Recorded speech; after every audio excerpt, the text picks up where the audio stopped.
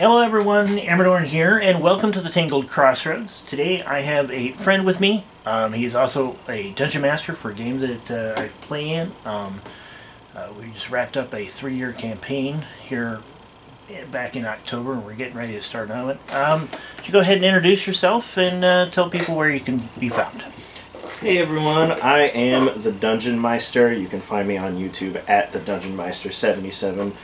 And as Amadorn said, I am a fellow Dungeon Master. I've been playing D&D for about 15 years, and most of that has been intertwined in some way, shape, or form together. So, happy to be here.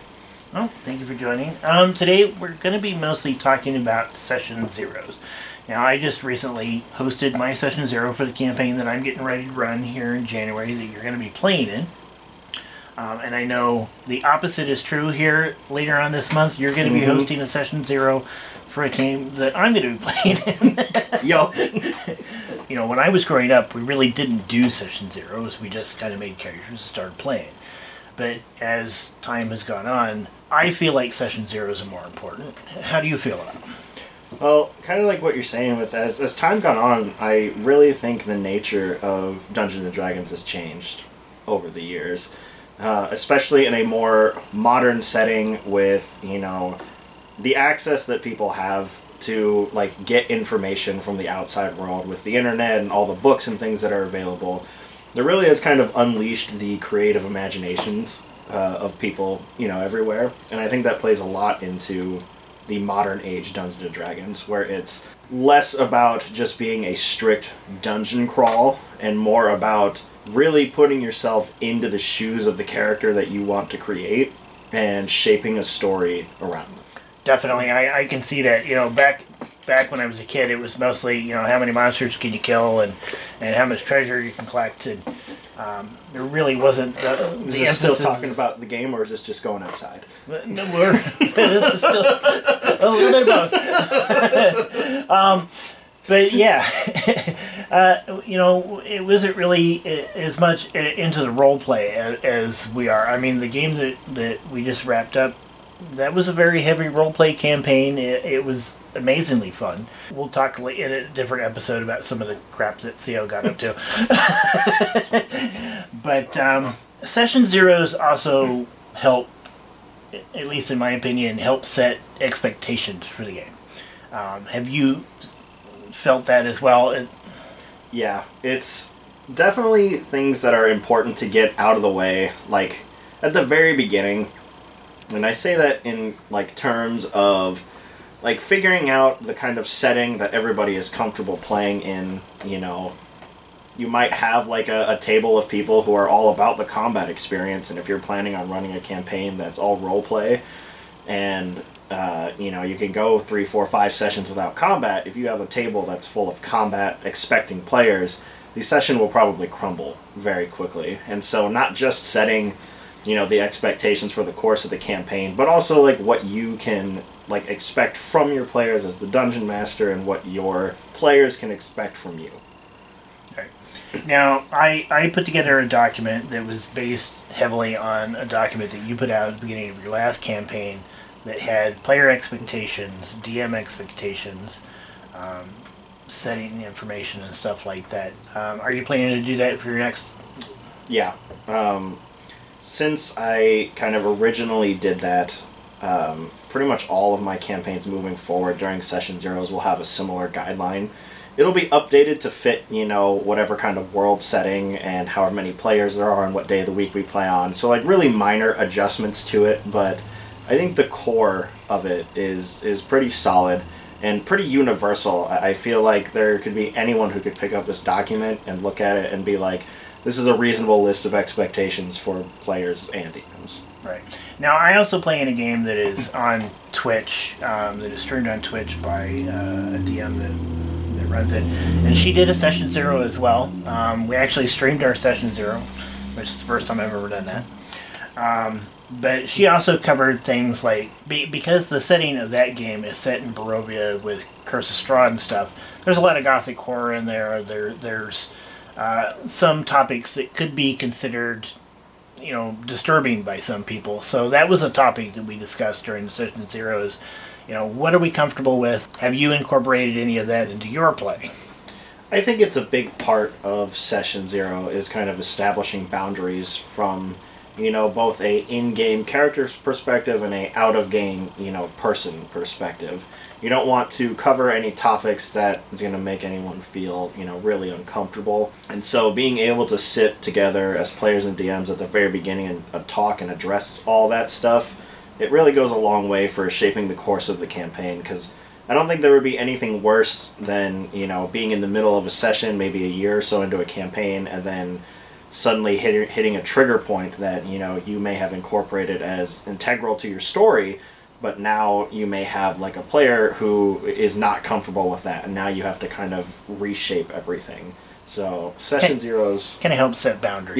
Yeah. Yep. For other DMs and stuff, game masters out there, and obviously a Session Zero doesn't have to be strictly a D&D thing. It could be Pathfinder. Pretty much any tabletop RPG could use a Session Zero. What kind of advice would you give to other DMs who are planning on setting up a Session Zero? I think it's important to make sure that the topics you cover in your Session Zero are kind of understood by everybody at the table. You really want to go into this on a very neutral setting.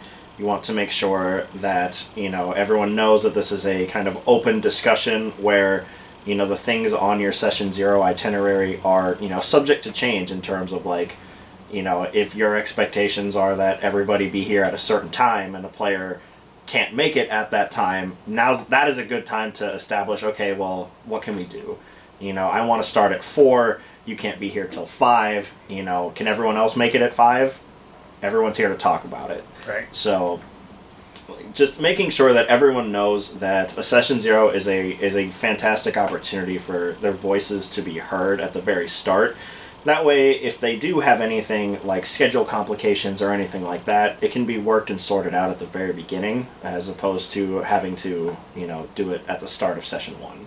Right, and along those lines, you can also talk about optional rules, house rules, kind of clarify those things as well during the Session Zero and decide which ones you're going to use. Because I know, like, the Player's Handbook and the DM's Guide do have some optional rules in the back. Of course, we're both, we've both watched a lot of Critical Roles, so we've picked up some stuff from there as well. I think we both use some sort of version of Matt Mercer's Death Resurrection rolls. And I kind of, the idea of using healing potions either as an action or a bonus action, and depending on whether or not you roll the dice or take the max, I think we both picked up. I picked that up from you, and I don't know where you picked that up at. I picked that up from a YouTube video. Oh, yeah. Somewhere out there, there's like a video that's like best homebrew or house rules kind of thing, and that was one of them that I had seen that kind of stuck with me. Do you watch any of Matt Colville's stuff? I have in the past. I've seen very little of his actual campaigns that he runs, but I've seen a lot of his kind of guide and tip videos that he's put out over the years where, how to be a better dungeon master, how to be a better player, things like that. I definitely have watched most of that series. The Chain of Acheron series where he actually ran a group. I watched through it, and I thought it was a pretty good campaign. Now, in the Session Zero that I just ran here recently, we also rolled for stats and base. I mean, everybody came to the table kind of with character ideas and stuff, but we hadn't rolled for stats and made the actual characters. Is that something we're planning on doing for yours? Yeah. Yep. I think Session Zero is a good time to do that because, it is a great way to keep everybody honest, where you roll your stat dice in front of everybody else so that if you get insanely high stats, you have the proof. You guys don't know it, but Amadorn's dice are absolutely loaded. They are not loaded. They are super loaded. They are not loaded. Why don't we just go through it real quick? What are your most recent stats that you rolled? Okay, well, let me pull up Adric here, because he's the one that we rolled as the character for... Because in my campaign, since we've only got 4 players, we're going to be having a GM character. So Adric is a dwarf, okay? So after his bonuses from being a dwarf, he ended up with a 15 strength, 14 dexterity, 18 constitution, 14 intelligence, 18 wisdom, and an 8 charisma. And I want to also interject, that's after he had stat scores taken from him. Yeah. Because some other of us, like me, didn't have the best stat arrangements when we rolled. And so his stats were so high that he said, just pick one of mine to take a -2 from and just add it to one of yours. So 2 of us did that. So that's his stat score after an effective -4 was taken away from him. So he claims his dice aren't loaded, but I just don't buy it. They're not.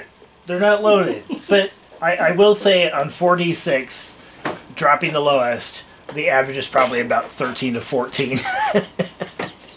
I would agree. They're just really good dice.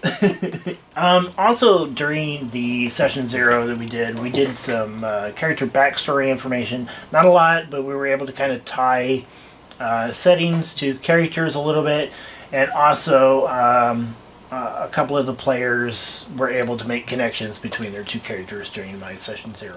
Kind of hoping to see that in the session 0 coming up for you as well. I kind of have an idea what kind of a character I'm going to play. You know, with that, the session 0 can kind of build a camaraderie between the players and the characters, and kind of give the group a reason to exist.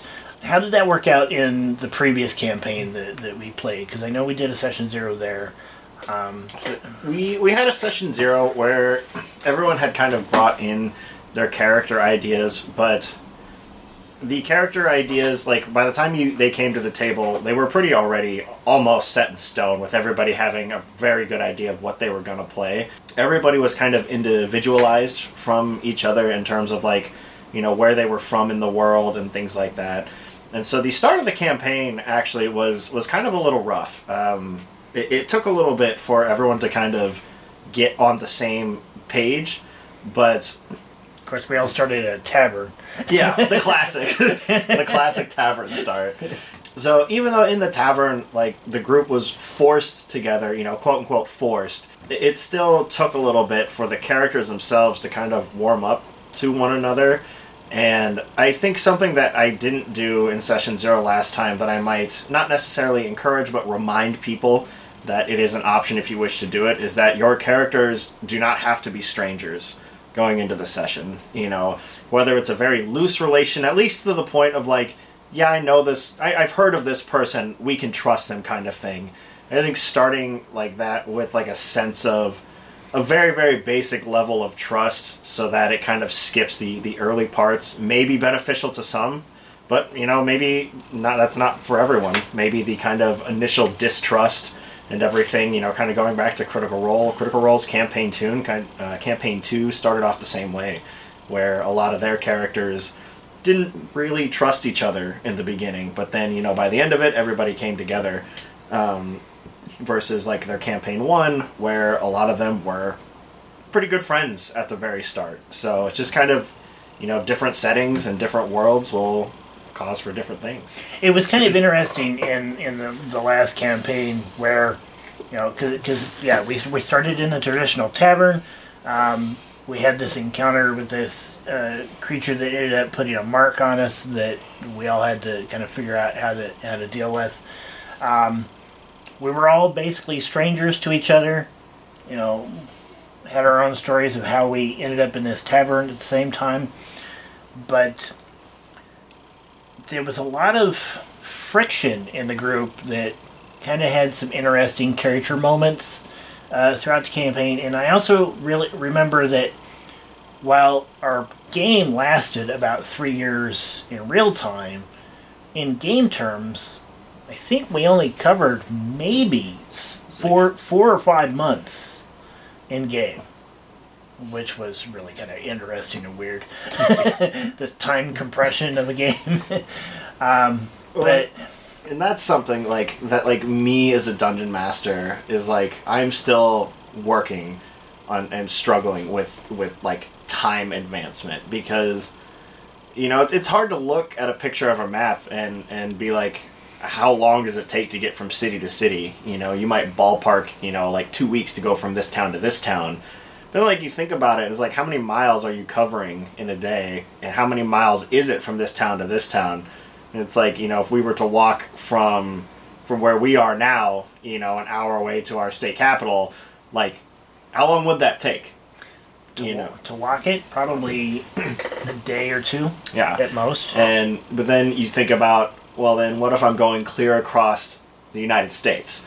Yeah, because that's a lot of times, like when you look at a map, like the maps are often condensed, but it's a chunk of land. It's a continent itself, and a lot of times you'll go from like one end of the continent to the middle, and it's like, could you do that in 2 weeks? Like I have no idea. I'm really bad at like time management in that regard. Well, I remember reading like some old books about the Oregon Trail and stuff like that, and I think that trip was like from St. Louis to Oregon back in the 1800s was like 6 months. Of course, you're crossing the Rocky Mountains and everything, and you're having to stop, and you're probably only doing a few miles a day because you're only moving as fast as the slowest person in your group. There was a few steampunk type elements in your world as well, because you have airships and you have trains, or magically powered trains. I don't remember us ever actually using one. But you didn't. You never took the trains. We did use the airships a couple of times. You did. You used an airship once, and you brought home a butler. Well, we needed it for the new keep.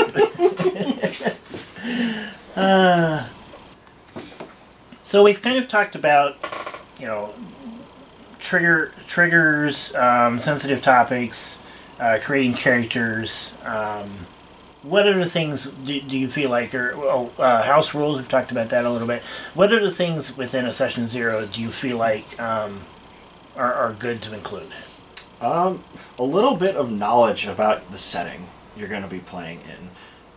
Like for me, a big part of my session 0s is, not only just listening to what everybody has to say about, what characters they plan on bringing to the table and things like that, but it's also being like your first opportunity as a dungeon master to introduce this part of your world to the players. Or if you're running from a campaign from a book, it's an opportunity for you to kind of set the bar for your players as to your understanding of the world you're about to step into, whether it's your own homebrew world or you're playing from a book. Not everybody is going to know. If you are playing from a book, not everybody's heard of the book before. They might not understand what Barovia is if you're playing Strahd. Right. If you're playing a homebrew world, obviously they're not going to have no idea about what they're stepping into. And so establishing a little bit of lore and background about the setting that you're going to be playing in, I feel like is also a very important part of Session 0, because that will also help them. I encourage people to come to the table with character ideas, but I typically tell them to hold off on their backstory until after Session 0, because then they'll have a full understanding, or at least a better understanding of the setting they're going to be in, and they can kind of pick, look at a map and be like, I think my character would be suited, best suited to be from these mountains, or this forest, or this city.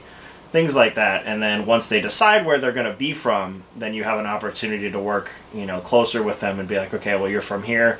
These are things that you would know about your region, right. Your starting region. Now, I know in the last campaign, when I was making Theo, I wrote the backstory for him, and I even created, the little village that he was from, which I still can't pronounce. Thank you, random fantasy name generator with Greek as the name. The name generator gave us some glorious names. Yeah, it did. All hail the butt touch. And the big blow. Those were some pretty good names, which are great names for ships. Yeah. But yeah, I basically made all of this with really only having seen your map and not really having a whole lot of background information, because I don't think we hadn't really had the Session 0 when I made Theo's backstory. I don't think. I know we're both using homebrew worlds. The game coming up is set on the same world as the one that we played in, but a different continent. I know I'm playing a Gemstone Dragonborn, and I think one of the other players is also going to be playing a Dragonborn of some kind, but I'm not sure what. Is that going to play into the setting? I know I'm kind of poking for hints at the world a little bit. Fishing for clues. I am a little bit. The setting of the world, will that affect the continent? The kind of beauty of it is, it might. Depending on what you make in your backstory, I often take a lot of inspiration from player backstory to include in the world, kind of like what we did with Theo, where you made a village and we just kind of fit it somewhere where it made sense to be. Mm-hmm. I didn't originally plan for that place to be there, but, it was in your backstory, and so there it went. And the same thing is true, for future campaigns. If you decide that, you want to make a gemstone city of some kind, maybe it does play a big part in it. But as see if I can make it pronounceable next time. Well, if you can, I will. But as far as the setting of the world, I don't think in that regard it'll change too much. However, the dynamic of the world is a totally different story. Obviously, you'll know more once the campaign starts, but the inclusion of, you guys wanting to play Dragonborns, I think will have a larger scale effect than perhaps you may realize it right now. I don't think we have decided whether or not our characters know each other, but I suspect we will. Going back to kind of building that sense of camaraderie, or at least familiarity between characters within a group that's going to be playing together. We're not starting at level 1. We started at level 3 for your previous campaign. We're starting at level 3 for the campaign that I'm running, and I think you've mentioned that we're going to be starting at level 3. I know pretty much everybody at our table is pretty well experienced as far as play goes. Do you feel like that's a good place to start? Have you wanted to start at level 1 with a campaign, or even a higher level later on at some point in a campaign? I think that it really depends on your players at your table. Like you mentioned, our players are pretty experienced, and so I think with experienced groups of players, I think level 3 is a fantastic starting point, because most of the time when you create a character, you have this vision of them already in your head. If you plan in their backstory that they are, are training to be an assassin, or they're already an assassin, it feels really weird to make a backstory about being an assassin and then you start at level 1 and you're not really an assassin yet. You're still working your way there. But starting at level 3 gives every class access to their archetype. Like, what sub-archetype are you? So if you make a backstory about being an assassin, you start at level 3, you're an assassin rogue already. Same thing with, a thief or whatever it is you want to be. However, in addition to what I run here with you guys, experienced players, I've recently started running for a group of inexperienced players, and none of them have ever touched D&D before. There was one person who has kind of played a little bit when they were in high school, but everybody else was brand new. And I think in a setting like that, level 1 is almost a necessity that you have to start at, because they don't know anything. And I think to drop, a level 3 start on somebody who has 0 experience would just be so confusing and potentially overwhelming. It could ruin their whole, experience of the game. Right. Now, in the game that I play in on Twitch, I'm one of 2 experienced players in a group of 5 players, 3 of which who have basically played very little D&D before. And so we did start at level 1, but at the end of the first play session, we actually leveled up to level 2, and then like a couple of sessions later, level 3. But those first couple of levels were really meant to kind of give those new players the opportunities to kind of learn how to play, how to look at their characters, how to read their character information, because you really want your players at the table to really kind of understand their characters as they're playing, because if they don't, if they're looking through the book all the time, it kind of slows down play, especially in combat. Combat can take forever. Of course, last campaign we had combats that lasted the fight with the matron was like almost 3 sessions. 3 sessions, yeah. Yeah.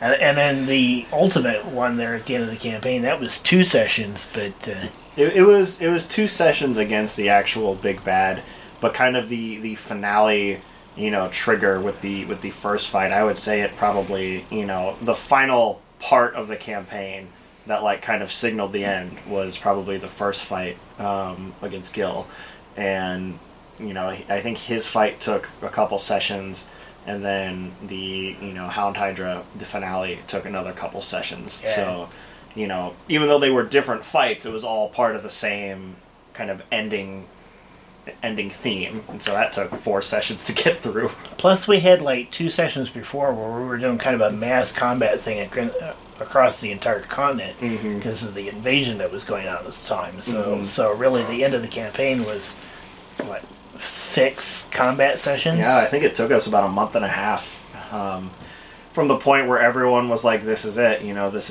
is the beginning of the end. I think it took us about a month and a half, real time to get through it all. Right. And if we had started at level 1, we'd probably still be playing, to be honest. Get started at level 1, maybe my tower would still be there. Oh yeah. Oh, I'm sorry. Low blow. Well, we'll talk about that in another episode. Yeah. That was an explosive encounter. So in both of our campaigns, I think we've chosen to do milestone leveling as opposed to XP leveling. What was your emphasis for making that decision? I feel like milestone, like to me personally, milestone leveling just feels more rewarding. Where after you have concluded like either a large arc or have bested a very strong opponent, being able to be rewarded with a level up or something of that nature, like it just feels more satisfying to me as a player, and it allows for more like natural progression through a campaign where the dungeon master can kind of set the pace of it. If you are planning on playing a long-term campaign, you can slow the early levels down a little bit. If you're wanting to play like a quicker paced campaign, you can kind of expedite the later levels. Because when you level through EXP, by the time you get to like level like 8 or so, levels after 10 really become a challenge. You can fight things of like a CR like 20 and split up the XP between 5 people and have put maybe 10% of a dent into the way to level 11. And so that to me is just, it feels unrewarding and can really take the excitement out of the later levels of a campaign. Yeah. I agree with that for the most part. I do.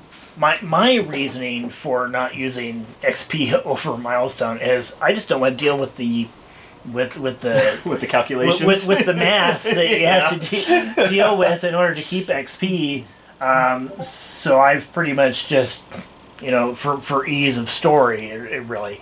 Now XP does have good sides as far as like, if you're playing in a campaign and maybe characters are kind of switching out from time to time, so some characters might be at different levels within the story, and that can cause kind of its own sorts of interactions. So I can see some advantages to using XP at times, but for myself, and I think for you, it's really just for story purposes. It just feels better to do milestones. And that's another thing that's kind of like one of the things that's addressed in a session 0 setting is, what does everybody feel comfortable with? The DM can choose their preferred style, and if all the players are cool with it, then, that establishes that expectation right away at the beginning, because then the players know that they also don't have to keep track of their XP. Right. But one disadvantage of using milestones is sometimes the levels don't quite match where you're wanting the powers of the big beds to be. I know that towards the end of the last campaign, we ended up jumping 2 levels. Late levels. Yeah. Because we were, level 18 at the end? Mm-hmm. But we jumped from, 16 to 18. So Is that something that you have run into with Milestones a little bit more frequently? Is not being able to keep up with? A little bit. A lot of Milestone depends on the pacing of the campaign, and for this most recent one, the end game kind of took off, like skyrocketed unexpectedly. There were a couple of acceleration points. There were, at the right before we kind of entered into this final conclusion. I think you guys were around level 14. And initially, I had still another couple large arcs for you guys to go through before actually triggering the finale. But just the way the story went and the way the dice worked and the way that everything happened, the ending came much faster than really any of us were expecting it to. And I always like to take, if we're going for a long-term endgame campaign, I always like to take my players to a minimum level of 17, because 17 is when all your big casters get their 9th level spells. And, who doesn't want to toy around with 9th level magic? Absolutely. Exactly. It doesn't really matter what casting class you are. 9th level is a pretty big level. Yeah. And they say a lot of campaigns hardly ever get past level 10 or 11. Mm-hmm. So it's definitely nice to be able to get up into those higher levels. And so we weren't at the point where I had expected or thought you guys to be when the finale started unfolding, and so we did jump a few levels very quickly just to kind of get you guys to those big power levels, so you'd have at least 1 or 2 sessions to kind of play with it, before the campaign wrapped. Are you looking at any sort of tools or ways to kind of monitor that in your upcoming campaign, so that we? I mean, there's always going to be the unpredictable character that does strange things. But, it's going to be, for me, it's going to be a challenge next campaign, because this one that we just finished, with it going for about 3 years, is my longest I've ever run, and I think the longest a lot of people have been a part of, that at least we played with at our table. And I definitely think by the end of year 3... pretty much all around, everyone was starting to feel the wear of it. Not necessarily because they didn't like it anymore, they weren't having fun, but it was just, we all knew we were getting to the end and just kind of ready to wrap things up. And so going into this next one for me, trying to keep things kind of restricted to around a 2-year time frame is kind of what I'm going to shoot for. Whether, I don't exactly know how we're going to do that yet. I'm kind of looking at pacing tips from various resources that kind of help, navigate getting through the course of a campaign. And since we're going to be playing basically 2 campaigns side by side, I'm running one that you're playing in, and I'm going to be playing in one that you're running. I'm trying to keep it at about the same pace. So, yeah, it'll be kind of interesting to see how the 2 campaigns kind of play out. So is this permission that if you start blowing my stuff up again, I'm legally allowed to blow up your stuff? Well, stranger things have happened.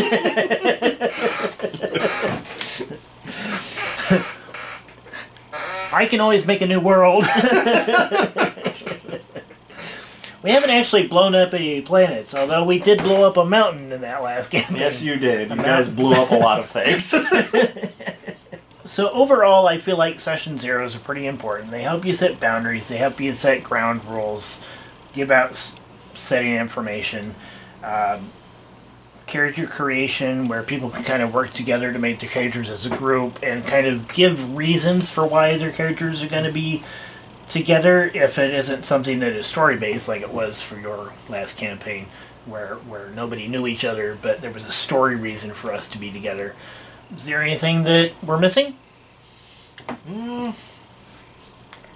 don't think so. I think that kind of covers the general, on a surface level of why Session Zeros are pretty important, and why they could be included in almost any kind of RPG setting. Yeah, I really feel like there are some games out there like Vampire the Masquerade could really use a session 0 because that game can get pretty weird at times. Especially with characters being at odds with each other a lot more in Vampire. DCC kind of builds its session 0 into its mechanics with the funnel. We've got another DM who ran a funnel for us for DCC on Monday nights where everybody starts with 4 characters. You roll your dice at the table, and I ended up having 3 of my characters die during session 0. And then my 4th character in the last session that we played, my 4th character from the funnel died, so I've had to make new ones. So I think there's 5 or 6 of us in that game, and I'm the only one who has lost all of our starting characters. Classic. Might be a little bit reckless. But overall, I mean, Session Zeros seem to be able to create a good foundation for a campaign, and I think it's a lot of the reason why your campaign lasted the way it did. The fact that we were able to have 3 years of awesome adventures was based off of the Session 0 and the story that followed. I see D&D as group storytelling. It's everybody sitting around, telling a story together, reacting to, kind of like an improv session, and the dice and the rules of the game are just kind of there as guidelines. I see that a lot. We've got good foundations for the campaigns that we're going to be doing going forward. I'm looking forward to the Session 0 for your next campaign. See how much trouble I can cause. You start causing trouble before the game starts, and we're going to start having issues. But overall, I think we've got a good setup. So I think that is about all the time we have for this session, for this episode, the very first episode of the Tangled Crossroads podcast. Thank you for stopping by and thanks for having being me. a part of this. Be glad to come back. Yep. Until next time, everybody have a good day, and we'll see you. Goodbye.